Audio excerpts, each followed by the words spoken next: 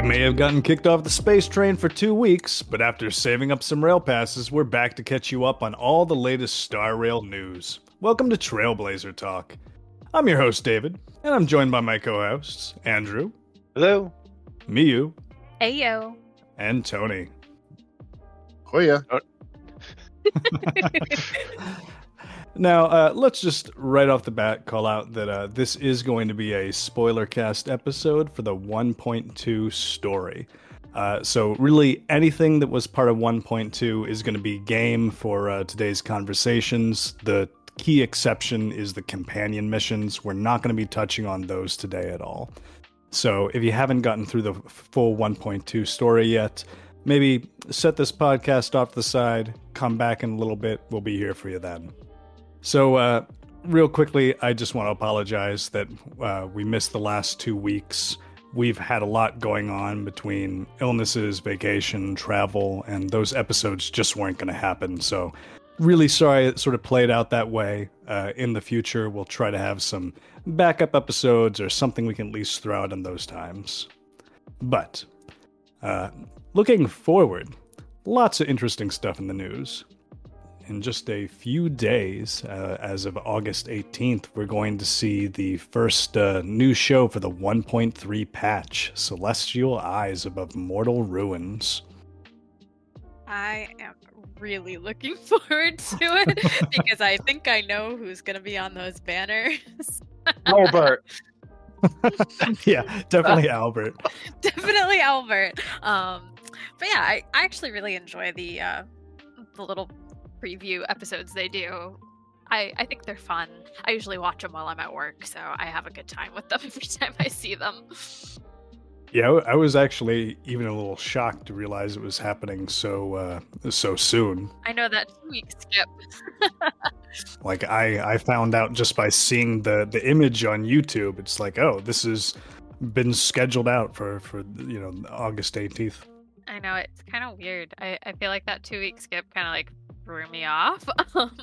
But I guess 1.2 has been out for a couple of weeks now if we're already on the second half of the banners with Kafka. Yeah. So in addition to the release of the new 1.3 trailer and that sort of stuff coming out, we also saw some character previews thrown out via Star Rail's Twitter.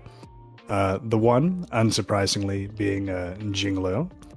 She's the one-time sword champion of the Luofu, now a noted trader. Now, Jinglu, I guess I was a little confused by this because I don't keep up with the latest spoilers and all that, but she was definitely the one that was in Xinguan's trailer, right? Yeah, that was the first time I saw her, and that's why Yeah. I was when she showed up in that quest. I was getting like, what's happening here? Why is she back? I thought she died, or I assume Jingyan killed her. I had thought she was dead. I did had not also know. thought she was dead. Isn't that what happened in the end of that? I don't know. Maybe not. It's unclear. No, I feel like that was heavily implied at the very least. I mean, you get splashed by the golden lion. I think you might be dead. Yeah. I suppose if you're immortal, it's hard to keep you down, right? We That certainly is see that with true. other things that get Mara. So The other character looks really cool too. Topaz and Numby. I am like obsessed with her little trotter friend. The trotters. Yeah, I was on Reddit the last few days, and all of a sudden I was Sorry. seeing people lusting over the girl on that light cone that we'd all wondered who it was, and I guess that's Topaz. Yeah. What's the light cone again? I don't remember the name of the light cone off the top of my head. Maybe somebody else can look it up. I'm like trying to think of the name. I'm looking at the list here, trying to see if I can find it, but I have no idea what. It's the picture of her in front of that globe with looking very sweet and innocent, but also maybe a little naughty. Yeah. Yes. What I find particularly interesting about that light cone is that light cone is not the same path as she is. So I think this will be the first character light cone that the character can't use. It's that's a little odd. To see that. It ruins my whole strategy for light cones. Like, I know. I don't know what I'm going to do. I think Pivot. that just invalidates it. I can't use it on anybody. No, you have right? to pivot.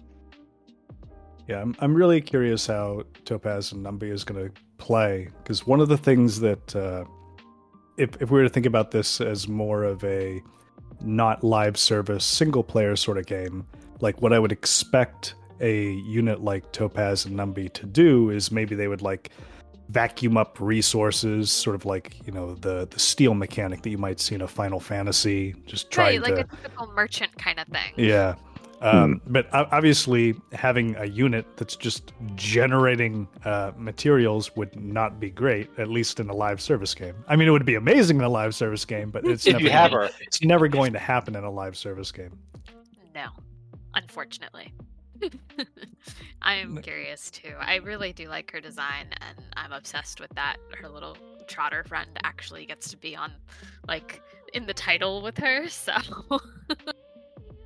Now, will this be the first time we're actually directly interacting with a character that is like a member directly of the IPC? I think there's been some quest givers that have been members of the IPC, but this would be someone actually on the team now. Yeah. A companion. It's always interesting with these Hoyo games how, at least so far, like every playable character is kind of your friend, right? So Enough, yeah. Yeah, Or in not all cases, but Looking at you, Blade. they're friendly, they're friendly-ish, they're on your team, and by the fact that she's part of the IPC and also a possible playable character, I wonder what information that gives us about the IPC. At least that they're not entirely an evil organization or a bad organization. Similar to, I guess, like the harbingers that we play in the that are part of the Fatui in Genshin. Like it's I think it's an interesting dichotomy of what it reveals to you about the organization when you can play as a member of that, you know, that tribe or that population. Yeah, I'm really hoping that we're going to see not only more of these types of interactions as they bring in more characters. I'm hoping that we get more interactions where these types of characters are interacting with people that aren't the main character, like we saw back with Zila and Branya. Like that I think is what's going to really expose out some of this additional content. Interesting. I agree, and it'll make for interesting characterization regarding the IPC too, if we're actually able to see them interact with just other characters in general. Yeah, if nothing else, I think it's going to flesh out a lot of the backstory of the IPC, at least a little bit. It'll give us someone who's got an inner workings of that group and tell us a little bit more about it, what we should feel about it negatively. Now, I didn't call this out in the show notes, but speaking of the IPC, there is a new IPC radio broadcast that is available as 1.2.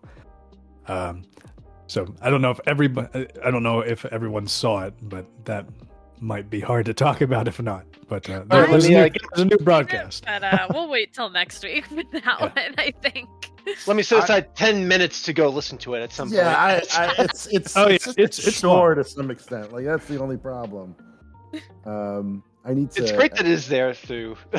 It is, but then I'm like, I walk by and I'm like, click a thing. I listen to the first 2 sentences. And I'm like, busy, and I go back and start doing other stuff again. And it just takes so long.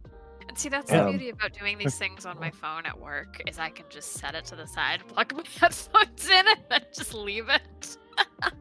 Yeah, and as exclusively a phone player, like I just sat the phone down and I just went about like the other chores and stuff that I was doing. So I really enjoyed it. It was a couple-minute podcast for me. But you're so brave to be a mobile-only player.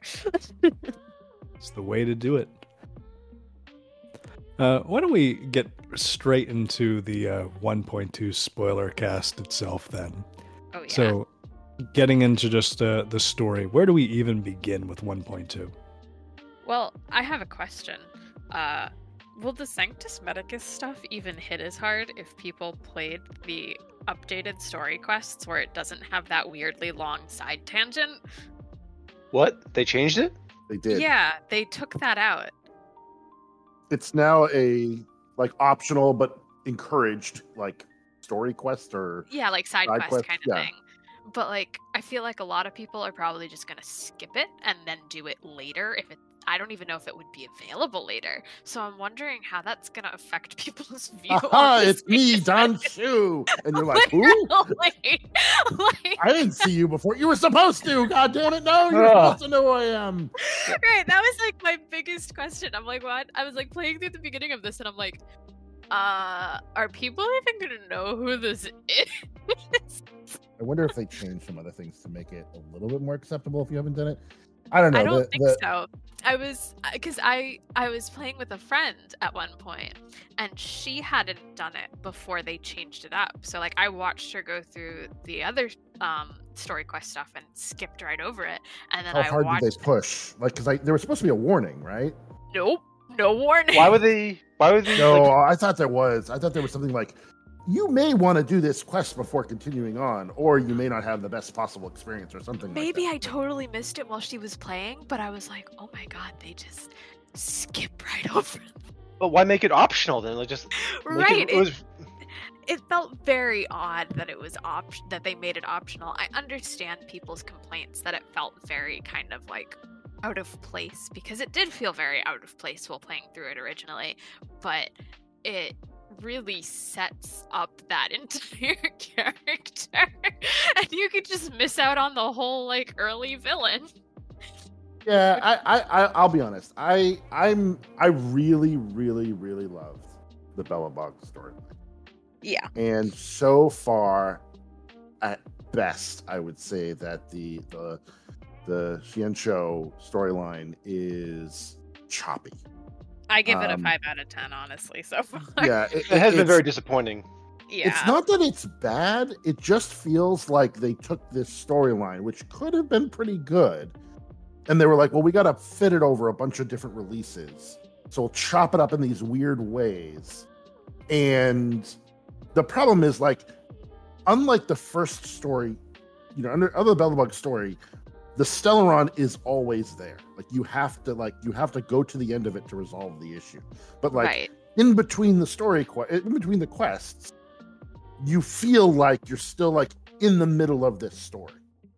Right. Whereas because of the releases of these segments of the main story, they definitely try to say like, okay, well, you did that first part, you defeated the Abundir or whatever, and then it's like, but you still like the whole thing still should be in crisis situation, and then it's like pretending like, don't worry about that for a while, just have some fun and do some silly stuff, and it's like, wait, what? No, like we didn't finish anything yet. But like, they could have had the same break.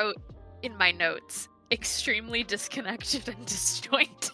Yeah, like even the whole Danshu story quest, I felt was very much like you go and you're like in the middle of this like high priority, high urgency situation, and then you're just like running errands for this other guy all of a sudden. It's like, really? That's what we're doing now?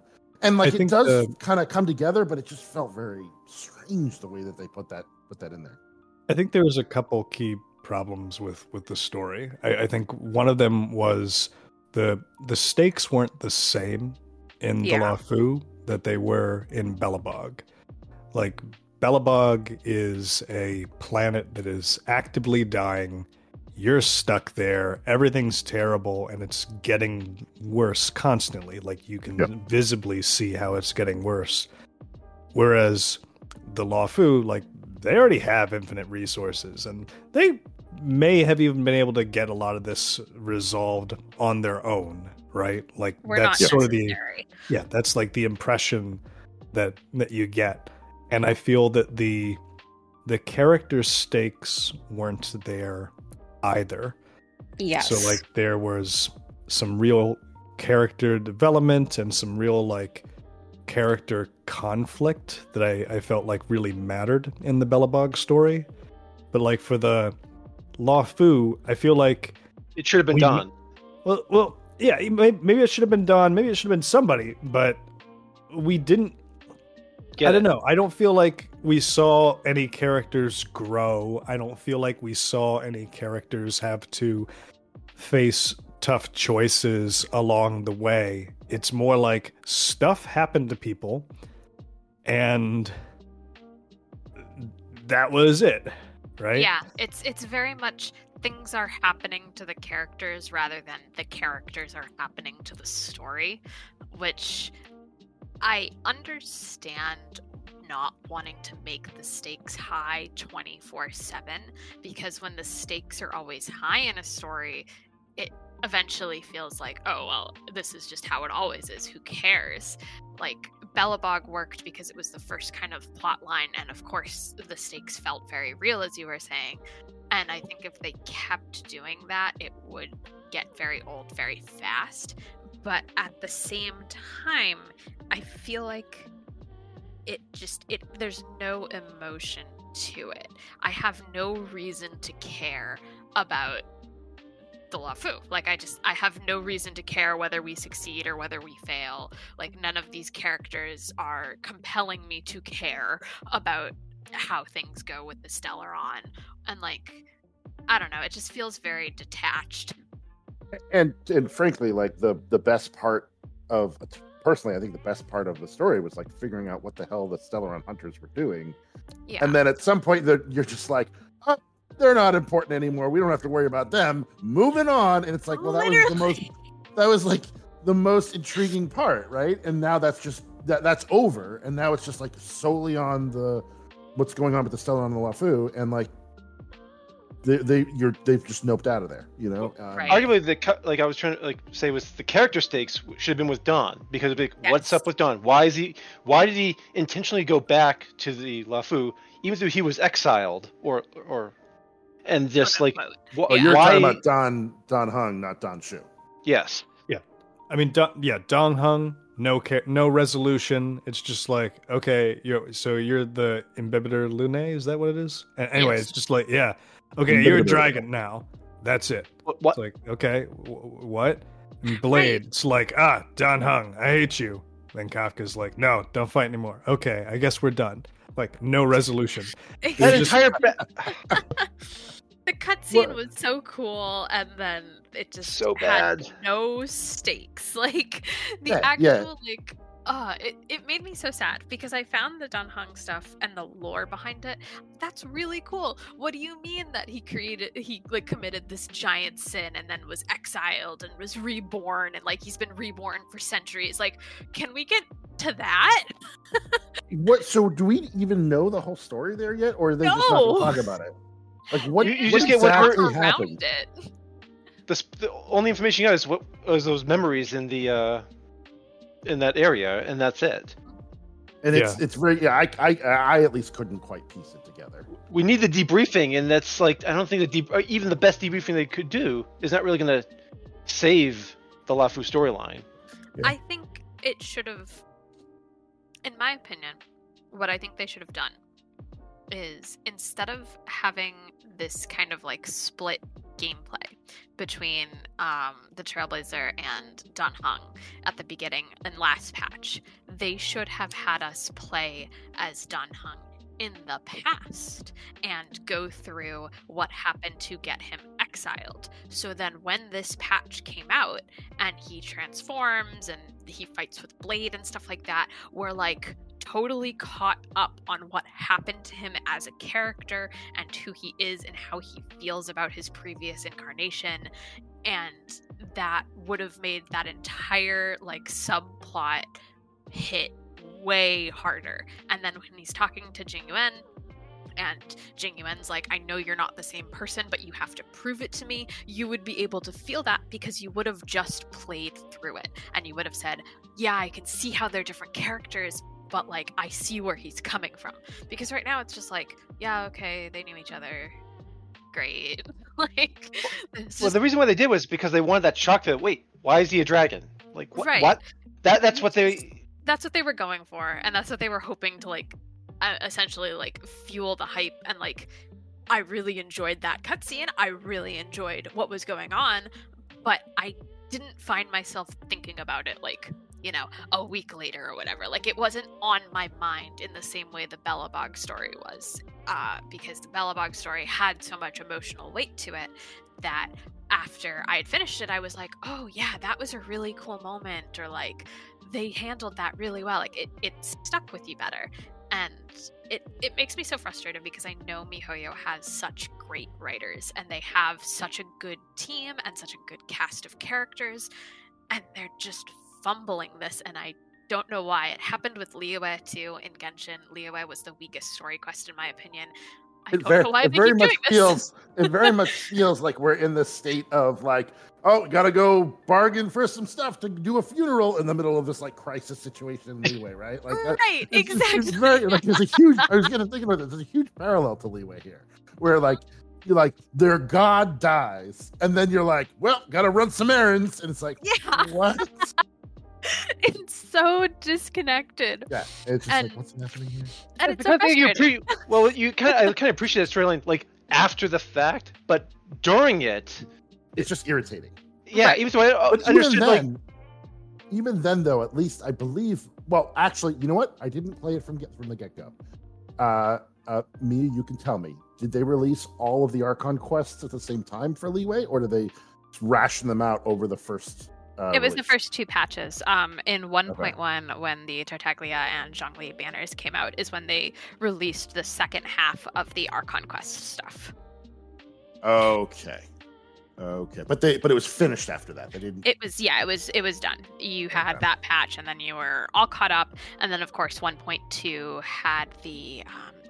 1.2 had the like Lantern Rite stuff, and that was kind of like the ending, so to speak, of the Liyue stuff.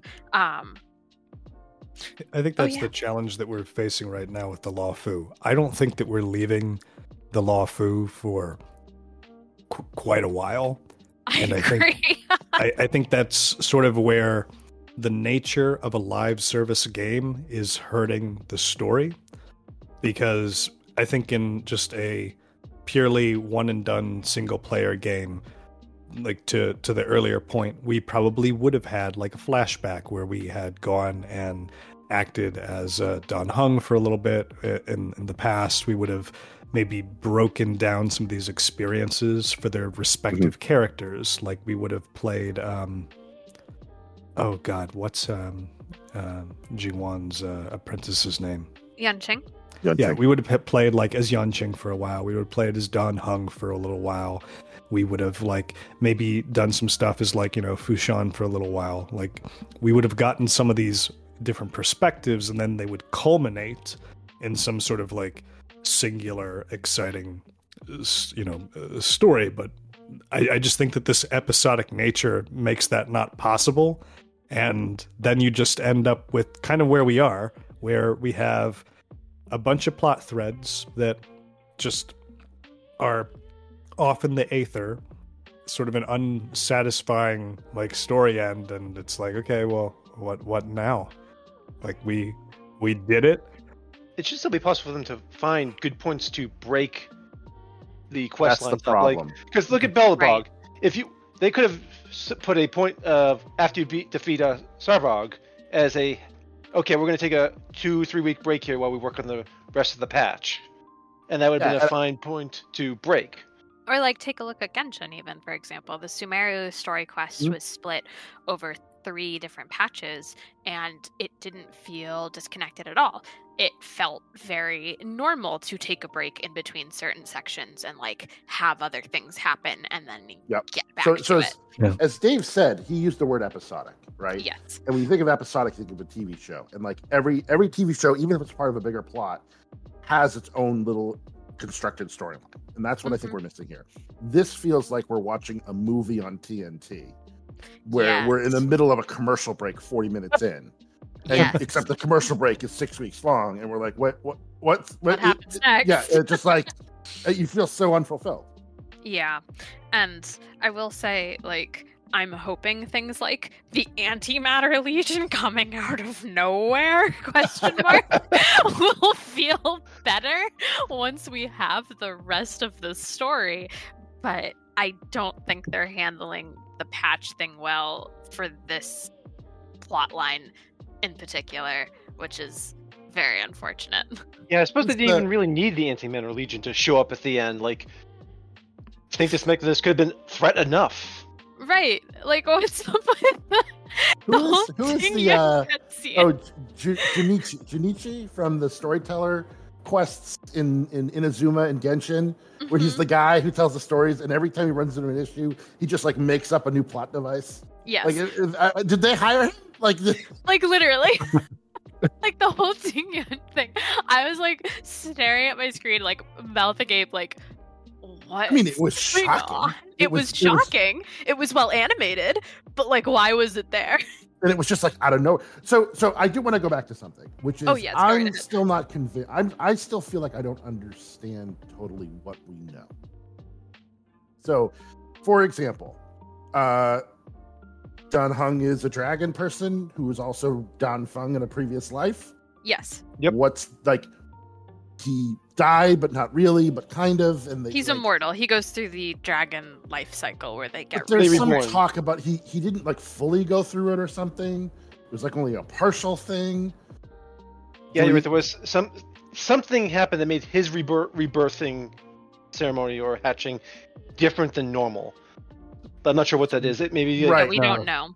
But I think the idea was the elders had told the rest of the Luofu, like, oh yeah, we're going to wipe his memory or whatever, right? We're gonna make him not be, I don't know, like the leader. And then they're like, oh, but guys, what if actually we didn't do that? LOL, wouldn't that be great? Like that was my understanding of that bit. That's also about what I got from it. and the other thing I was confused about is, like, as you said, like Ting Yun, like, when did Ting Yun not be Ting Yun, or was she always not Ting Yun, and we haven't even met Ting Yun? Unclear. Like, that's infuriating. I think I saw a video. I didn't click on it, but it was like all the foreshadowing of Ting Yun's like oddities. Mm-hmm. She's always been a little odd. The thing I'm going to throw that out there. The thing that struck me out most is the most odd, but it was also like 5 minutes before she backstabs you was like, oh yeah, I don't need to worry about the poisonous gas that affects everyone else on the Luofu. It's like, okay, is this just the game hand waving because you need to be you're a party member potentially that I rolled for and you're in my team and that's why we're hand waving it or. I do think at the very beginning, when you meet her the first time, I do think that that's actually Ting Yun, because I think that there, at some point, is a bit of a marked difference. Because Ting Yun, towards the beginning, also says something like, I don't know, it's just like she's like 200 years old, she wants to live the rest. There's something of that sort of nature, right? But I think eventually she starts to get to that point where she's just like, oh yeah, whatever, let's just do this stuff. I don't care. It'll be fine. I was actively angry with the way Ting Yun's story played out, and what I can't decide is whether I am unhappy with the writing or whether I am unhappy with the outcome, because those are two very different things, right? Like, I can be unhappy that a character went out that way, and it could have been the right thing, or, good for the story. But, I don't know. I was curious how everyone else felt about Ting Yun's death, vanishment, whatever it is. Well, she's not really dead, right? Like, she's alive, right? Well, we don't even know that. I mean, question. That was I have a question. In Genshin, have they legitimately killed off any character you can recruit? No. Nope. There you go. No. And I wouldn't. They have in Honkai. Honkai really? Impact, they have done that. How do they handle that? You can still play as her, like, in your team, but she's like dead. That doesn't sit right with me. That would annoy me. Well, I think it would be cool. They can't do this, but it would be kind of cool if when the character died, they were like, yoink. You no longer get this character. I spent real money to roll for this 5-star character that you killed. That's what? Why they can't do it? But 0% chance. But then they shouldn't kill the character. So they're not going to kill feel real then. Like you're there. I think Dave, you had this complaint before a long time ago, where like sometimes there'll be characters in your party somewhere, but you're always still acting as the traveler by yourself. Like it's very strange how that works, like in the storyline. have my theories on why they do that in Genshin. I don't understand how it works in Star Rail at all. Like, there's no lore reason behind it, I think. It's just a story gameplay segregation kind of thing. Right. I ultimately think there's a very big difference between Aerith dying in Final Fantasy and yeah. Spoilers for a couple spoilers for years like later. a 1997 97 game. There's a difference between when she dies and it's just like that's terrible, emotional, and that sort of thing, and maybe you had good gear on her, but that's the end of it. And spending hundreds or thousands of dollars on gacha, because like that would set the sort of tone that nobody would want to roll anymore. And if you instead make characters immortal, that also means that stories have no stakes. Yep. And the only alternative would be like you kill them off, but you can still play them in the team because they're just like it's just like a separate segregation of between story and gameplay. Yeah, but when I'm out with my team, I'm picturing them. They're my buddies. They're the ones with me on this journey or whatever, right? Right. You have a hologram of that character now, like the Silver Wolf in the Astral Express. Yeah. You just have a hologram of her, and she does all the same moves, same stats, same equipment, just hologram. Well, it's interesting. The thing that's interesting now is if she's dead or whatever, and she was mostly bad. Like, who did we recruit for our team? It just feels so weird that the original team, not the who we never really met, or if we did meet, we don't know very long. It just seems weird. Isn't Tingyan in Yukon's banner image? That's when they got her.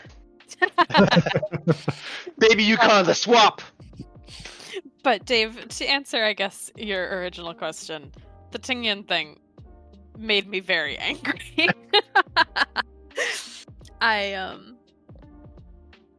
For many reasons that we just discussed, I just felt it was very, again, it's the disjointedness of this whole quest, and not just because it's being released through patches or whatever. It just feels like they're just throwing spaghetti at a wall and seeing if it sticks with the story quest. Like, everything felt rushed. It felt very rushed. Like, we didn't spend time with the fact that, oh no, the Antimatter Legion is here because we have to get back to Danheng. But so do it separately. I don't know. It just all feels very kind of. It feels very shoddily paced together, and it makes me sad. I think if they're going to try to keep telling stories in this sort of way, I'd like to see more event quests and stuff where you're not playing as the main character, sort of like those periods where we're playing Danheng in the current time, right? Mm-hmm. And just say hey, you're not going to play the Trailblazer for this next batch. You are going to do everything from the perspective, Don Shu or just whoever, just someone else. I think that can still be really good storytelling and absolutely have people be more satisfied.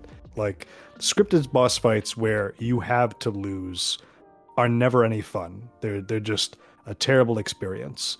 But a way to make it really good is you instead invert it, where it's no, you're going to play the boss, and you're going to absolutely decimate your character, and the thing that allows you to progress here is you have to beat your character, you have to kill yourself, or do whatever. I don't know. I feel like there's a lot of mechanisms that they can take, given that this is a turn-based strategy game sort of thing, that wouldn't feel good in something like Genshin, and they need to leverage that. I was just going to say, just having missions where you play as new characters that could become potential new 5-star banners later, hint, spend money, now you like them, also seems like a good design strategy for making money, I suppose. Totally. I mean, they kind of did that with Loacha, right? I mean, they did that with a bunch of characters. Yeah. In the early game, they did Silverwolf and Kafka. Yeah. Mhm. Even in this last patch, you get to play as, or at least Jinglu is in your party. I don't know if you get to click buttons for her, but Mhm. there's opportunities that they could be leveraging there. I agree. I think there's just so much they can do with the actual like flow and game design here that they're just kind of missing. And I get it. I mean, I'm sure they're making just fine money on what they're currently doing, but I know what MiHoYo is capable of, and I'd like to see them continue that quality. We're not mad at you, Mahoya. We're Just disappointed.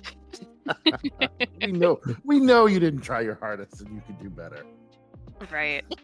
Maybe moving things forward a bit. How did people feel about the Fantilia boss fight? I liked it. It was challenging. It was very Yeah. challenging. It was probably the highlight of the patch for me. I really enjoyed that there were multiple phases through the fight. What I didn't enjoy was I wanted some sort of deep orchestral stuff that we had seen from Belobog. Like the fact that we didn't get something like that as part of it, I felt like a little bit of a letdown. It's kind of hard to top the fight with Kokoya too. I don't know. There's tons of games that have very cinematic orchestral sort of boss fights. They're clearly capable of doing it. I think that there is some opportunity there. But man, do I not enjoy doing that fight on the weekly. It's terrible. I don't know how all of you all have been working with that, but even my very best team, I can't do it on the max level at all, because when you do it in the story fight, you've got multiple other characters, because Jingwan is forced into your party, Dun Hung's dragon form is forced into your party. You've got big hitters to help out. And I don't know, it just it's not working out for me. I'm really struggling to get it done. I managed to do it a few times, but I haven't done it very often because I don't need those resources, and the fight is definitely harder in that sense than the other two. But I managed to do them on max level. Yeah, I need Kafka resources. I did have a note. For everybody who listens to the podcasts, whenever I go through the story quest, I take out a notebook and I literally write notes about the story quest like a loser. So I have my notes in front of me. I actually have a note regarding the fight, which is, why did we get March as the trial character in that fight and not Fujuan, who is right there, who is coming out next patch? It felt like such a wasted opportunity, and I don't get it. Who was in that fight? It was March. Was Welt there? No, March, Trailblazer, Don Hung's dragon form, and Jing Yuan. No, but Don Hung's dragon form was behind us. He was the He was the support. Who was the fourth player? I thought it was Jinyan, but I put the Trailblazer in there because I thought, I'm going to need the Trailblazer for this. Well, March, right? March, the Trailblazer. Yes, March, Trailblazer, Jing Yuan. Who was the fourth? I don't know. I don't either. But Somebody. It wasn't Fujuan, and that's disappointing. It just felt like a missed opportunity, as most of this patch did. So it was just adding insult to injury. I'm like, she's literally coming next patch. Why did you not have us try her here? That would have been so smart. You don't get March as a trial character. It's just Jingwan. Everyone else is your own party. Oh, is it? Yeah. Huh. Technically, she's with you with the Trailblazer and Welt. But I'm watching a replay now on YouTube. She stays behind to work with the troops or whatever. It may just be she was a required character. You had to have her in the party. Maybe that was the deal. I don't know. She was going to move in if you guys fail. I can't remember. I just remember she had to be I had to have her there, and I don't remember if it was I was thinking of the story or whether it was an actual requirement now, but I could have sworn it was an actual requirement. Because you definitely have to have Jingwan in the party. Yes. Because I was like, I don't want Jingwan in the party. It's Too no, Too mandatory. But But yeah, it felt like a missed opportunity. The same way that this was the Blade and Kafka patch, and yet the story for Blade and Kafka just wasn't there. Wouldn't they put Jingwan after this? Like it just like this you found out a lot about him. You had to play as him. You thought he was pretty cool. He does that cool maneuver. Why wouldn't they have already his bottom happened. Too? Right? Like you think you could switch those around? I don't know. I know it feels so. It feels very backwards. I don't know what they're thinking. I mean, they're thinking, what do we need to do to maximize profit? Yes, they're thinking how to get money, and I mean, it's working for them clearly. Myself not included, looking at how much I spent on the Blade banner, but we don't talk about that. Just as a reflection on the story, maybe we should talk about the very first event that was part of 1.2, which was to, replay the story that you just played. Tales of the Fantastic. Indeed. What did people think about that? I was not a fan. I didn't care about it at all, to be completely honest. I binged it in like a day and then forgot about it. That was the you're working with a storyteller, right? Mm-hmm. Yeah. I thought his dialogue was very entertaining. I did not. And I did like they introduced that new minigame mechanic where you're flying around the birds in the 3D environment. I thought that was kind of neat. Like you get to see the environments from different perspectives with that. What would have made that story a lot better is if that story was voiced. Yes, 100%. 100%. There's way too much reading, and it was telling me the story that I had just played through that I was already a little bit frustrated about. So I just did not want to hear more of that story. In fact, that event and just sort of the bad taste that the main story had left in my mouth, I basically was only logging in to collect my 90 jade. I wasn't even doing my dailies for a little bit because I was just kind of frustrated. Yeah, I don't blame you. We had such a different experience of the amusing dialogue, or at least the things he was talking about compared to everyone else. But I was bored by it. I didn't enjoy it. I wanted it to be over so I can get my rewards, but I don't know that I had as harsh of a. I just didn't. I was just like it. It felt like that it was a lot of clicking through stupid things just to get to the battle that would be actually fun. Which I think was actually fun, right? Like, remind me what the gimmick in the actual like 5 or 6 battles that you had to do. Well, that was different than the story stuff you were doing with him. Because the gimmick thing was like you had to kill as many minions as possible in X turns, which that was definitely interesting. That was fun. I actually really enjoyed that. But like but to get to that point was like such a drag. Like it was just such a I don't know. I didn't love that. I also paced myself through this. I wasn't trying to rush through it all at once. Like I did like one a day or something, and maybe that might have helped a bit as well. You're much smarter than me. They were long though. They were long. Like each one was really long. Yeah. It was a long binge to Each play one through felt, it. so maybe they weren't long. They felt really long. Like I said, I paced myself so I don't run out of content after doing it in 3 days. I think if the story had just been literally anything other than repeating the story back to me that I just played, I would have enjoyed it a lot more. In written form. Yeah, in written form. In written form, not voice Read a acted. book about the movie you just saw. It's like, what? Yeah. No. I mean, I like the other way, but not that one. Correct. Oh yeah, the novelization of Star Rail is going to be amazing. I did really enjoy the Mystery Trotter one, though. Yeah, I thought that one was Oh yeah, a little bit more successful. Not that there was a lot of complexity there, but at No, least, it was just cute. yeah, it was Just more like fun. the Trotters. I think they're really cute. So I had fun with it. hiding in all the environments. Yeah. The in-lore, like in-game lore behind the Trotters. Like, I don't totally get it. Are they a race of things? Are they just magical things? Like, Must what? we understand them? Can Yeah. we not just think they're adorable? Are you a Trotter sympathizer, Tony?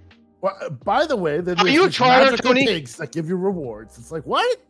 Where did we come up with this? I don't know. And we call them Trotters. I love them. I do think we're gonna learn a lot more once Topaz and Numby come out. Numby. I can't get over Numby. that name. It's so funny. Topaz and Numby. Sorry, I just really like it. No, I was saying the same thing too when Dave mentioned it earlier in the pre-show. What kind of character is she again? She is the IPC Senior Manager of Strategic Investment. Yes, but what is her and elements? Being rich. Did I post the picture? Do we know yet? Hold on. I'm wondering, I have 100 and change passes left. And I did get Kafka and her light cone. And I'm debating on whether I should Did you do 20 rolls to get Kafka and her light cone? I did well. I got I had a little over 200 passes. And in a little over 100 I got a Clara, a Kafka, and Kafka's light cone. Hey, Tony, can you start doing my polls for me? So I started out really badly because I could not get Sela in like 130 rolls. But since then, I have been on a bit of a roll. Yeah, I feel like you've been fine. Wait. So you got her light cone as well? You did the light cone banner? Yeah, because I skipped over Blade, and I got Luocha, but only with just a random 10 pull right after getting Silverwolf. Like I did really, really. So I basically, since Silverwolf, I have skipped everything until Kafka. Except for the one pull for Luocha. Except for the 110 pull I did on Luocha, because I had watched a video about how good Luocha was, and it's like, you know what? I do want Kafka, but I really need another healer. I'm gonna go for it, and I got it right away. And I was like, oh, okay. I will say, Luocha and Blade work so phenomenally well together. It is so much fun playing the two of them. I have such a blast. I wish I got Blade. I thought about getting Blade right at the end, and I was like, no, I really want Kafka. But you know what? I shouldn't have gone for Jigwon. I shouldn't have done it. I did also look it up. Topaz is a fire character on the path of the hunt. Yes. Oh, so she's a damage dealer. Mm-hmm. More hunt characters, just what we need. Just what we wanted, and just what we asked for. Clearly. Well, if you don't have Sela, yeah. I don't know. I don't have any 5-star hunts. Yeah, I also went after the Kafka banner. I was thinking we were gonna maybe touch on the banners after we hit the last event quest, but we're here anyway. Yeah, I went after Kafka. Also got her weapon, her light cone as well, because I was like, I got her pretty quick. Yeah. Then I kept pulling because I wanted to get.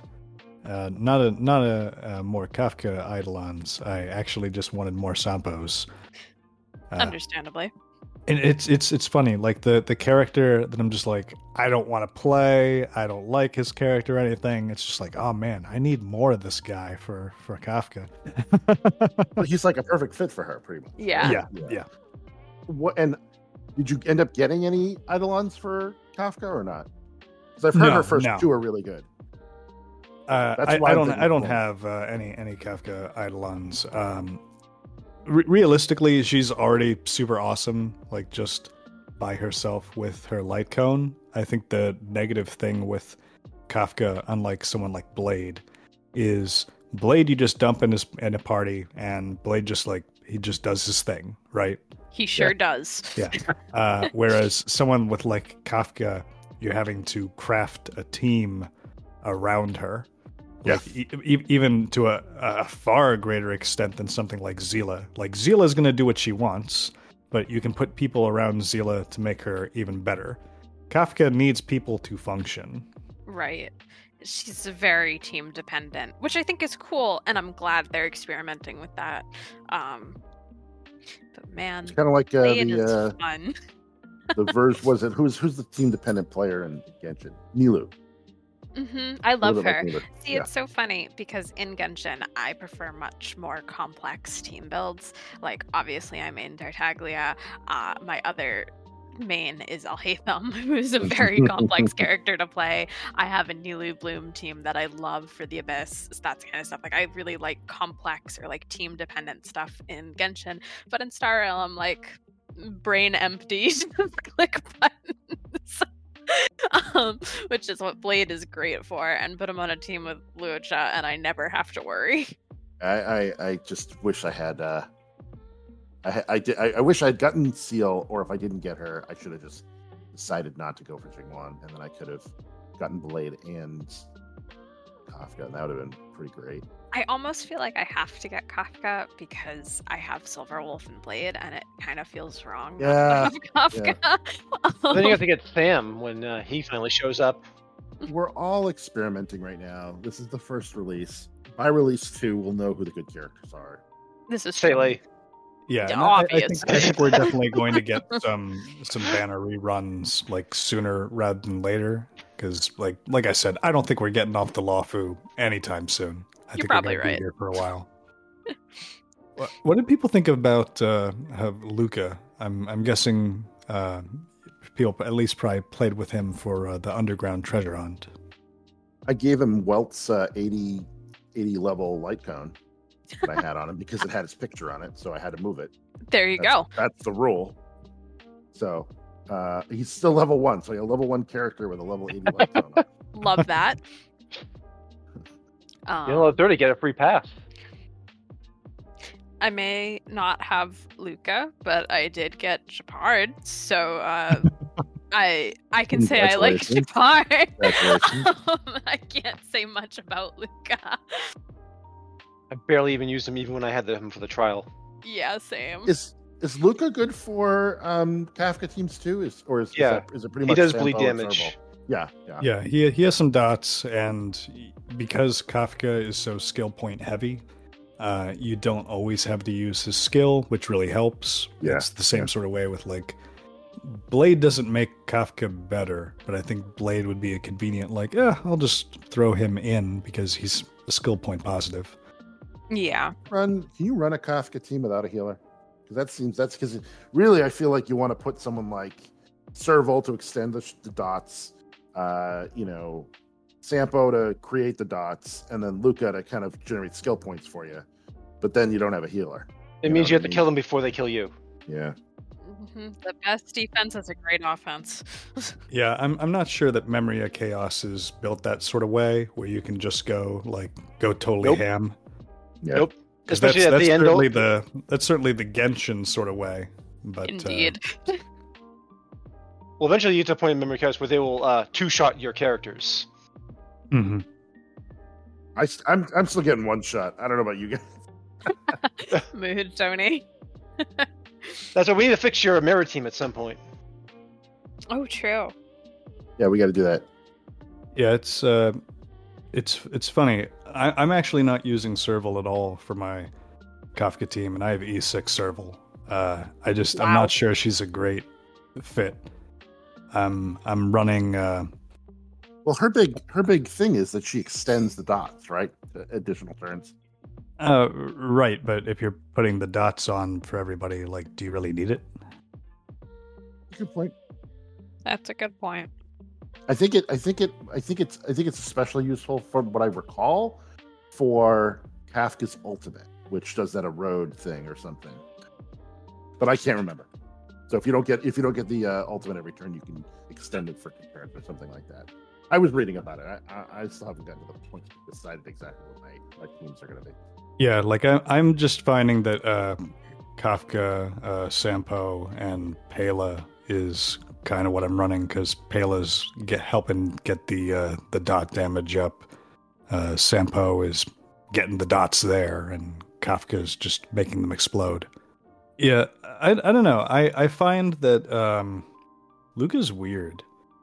I don't really understand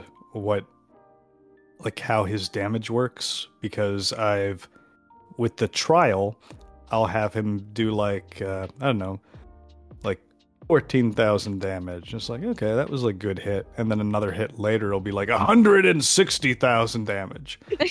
Something occurred. Something changed. I don't understand what happened. Clearly there was a crit, but like, what was the order of operations that made this happen? Well, there's an empowered attack. He has an empowered attack that you can do, and if that triggers on a crit, then I'm sure he does a bajillion damage.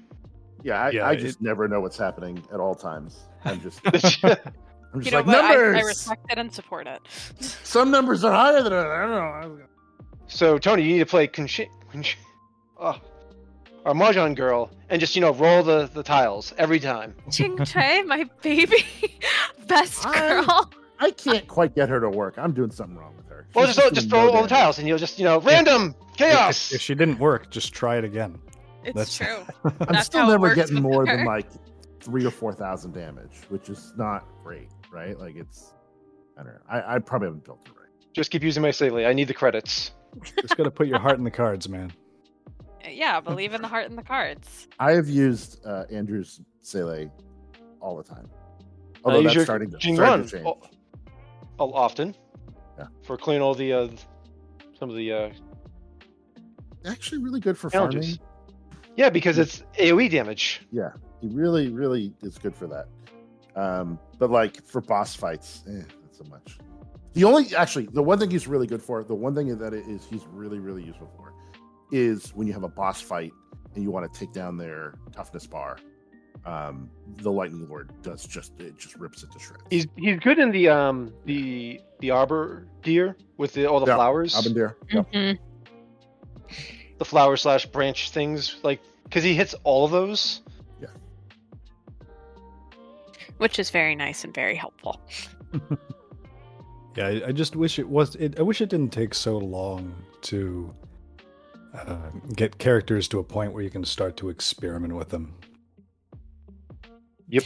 Would be nice. So I do want to start wrapping things up a little bit for the 1.2 spoiler cast, but one thing I want to make sure we touch on first was just the underground treasure hunt, because I know we talked a little bit about that pre-patch. How did people find that one? It was pretty long, like, going through it. I still haven't gone through all of it yet, but it feels not as interesting or as exciting as I would hope for. Yeah, I loved it. I loved everything about it. I thought it was actually really fun that every time you went down, you get relics to increase your score, your damage, or your stats, and that those would accumulate over time every time you went. And I was so bummed out to realize that there was a maximum, that at some point it would hit a wall and it would stop accumulating. Because I thought they could have. Sorry, go ahead. No, I was just gonna say I haven't finished it yet, but I'm in total agreement. I'm having a lot of fun with it. I would have actually been. I would have thought it would have been fun for them to kind of do like kind of what they did with the library or the museum, where it was like less about like going through the dungeon all the way, but more about like getting to the point where you could do like these just absolutely massive amounts of damage with all these art. Like go down 8 times, and every time you go down, you get a 10% bonus, and then just like keep stacking upon stacking, and it kind of like encourages you to kind of do it over and over again to kind of get these bigger and bigger and bigger numbers. I would have liked to see something like that, to see like certain stretch goals that would have been like harder to hit, but you could just eventually just work your way to do it. So make the bosses like really hard. But if you go down 16, 17 times, eventually you're going to get enough damage that you can just wipe them out.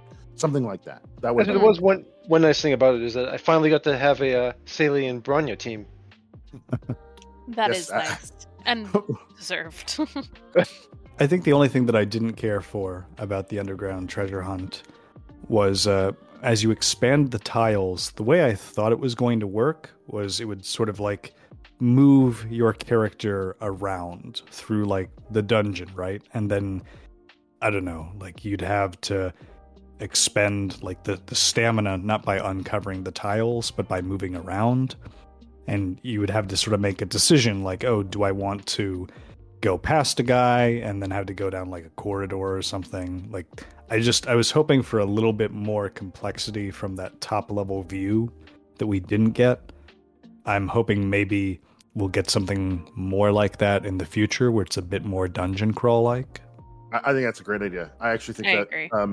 Would have been awesome, especially if you had to make choices about where you went and what you did. The other thing that I kept from when you brought that up, I was thinking like how much like every time I unclicked the tile and it didn't have anything there, I kept expecting it to behave like Minesweeper and just like reveal like a whole bunch. So it was just like a weird mechanic. Yeah. But yeah, no, I agree with you. I think there's this was I guess maybe let me put it this way. I really enjoyed the event, but there's so much potential here for them to go even further. Definitely. That I would like Star to see. Sweeper. Well, when we start to have Minesweeper within Star Rail, we'll be sure to share all about it with you right All of here our on thoughts. Trailblazer Talk. Here's my 1 second win of Star Sweeper. Beginner mode only. Well, I think that's going to be enough for Trailblazer Talk this evening. Thanks again for joining us. As always, please look forward to next week's episode where we're going to get into both the 1.3 patch overview, and we'll also touch a little bit on the companion missions as well. Keep blazing those trails. We'll see you again next week. And send us those emails at trailblazertalk.podcast@gmail.com and Twitter at StarRailPodcast. Shout out. Awesome work. We got him. Oh. Bye, all. Bye. Bye, everybody. Bye.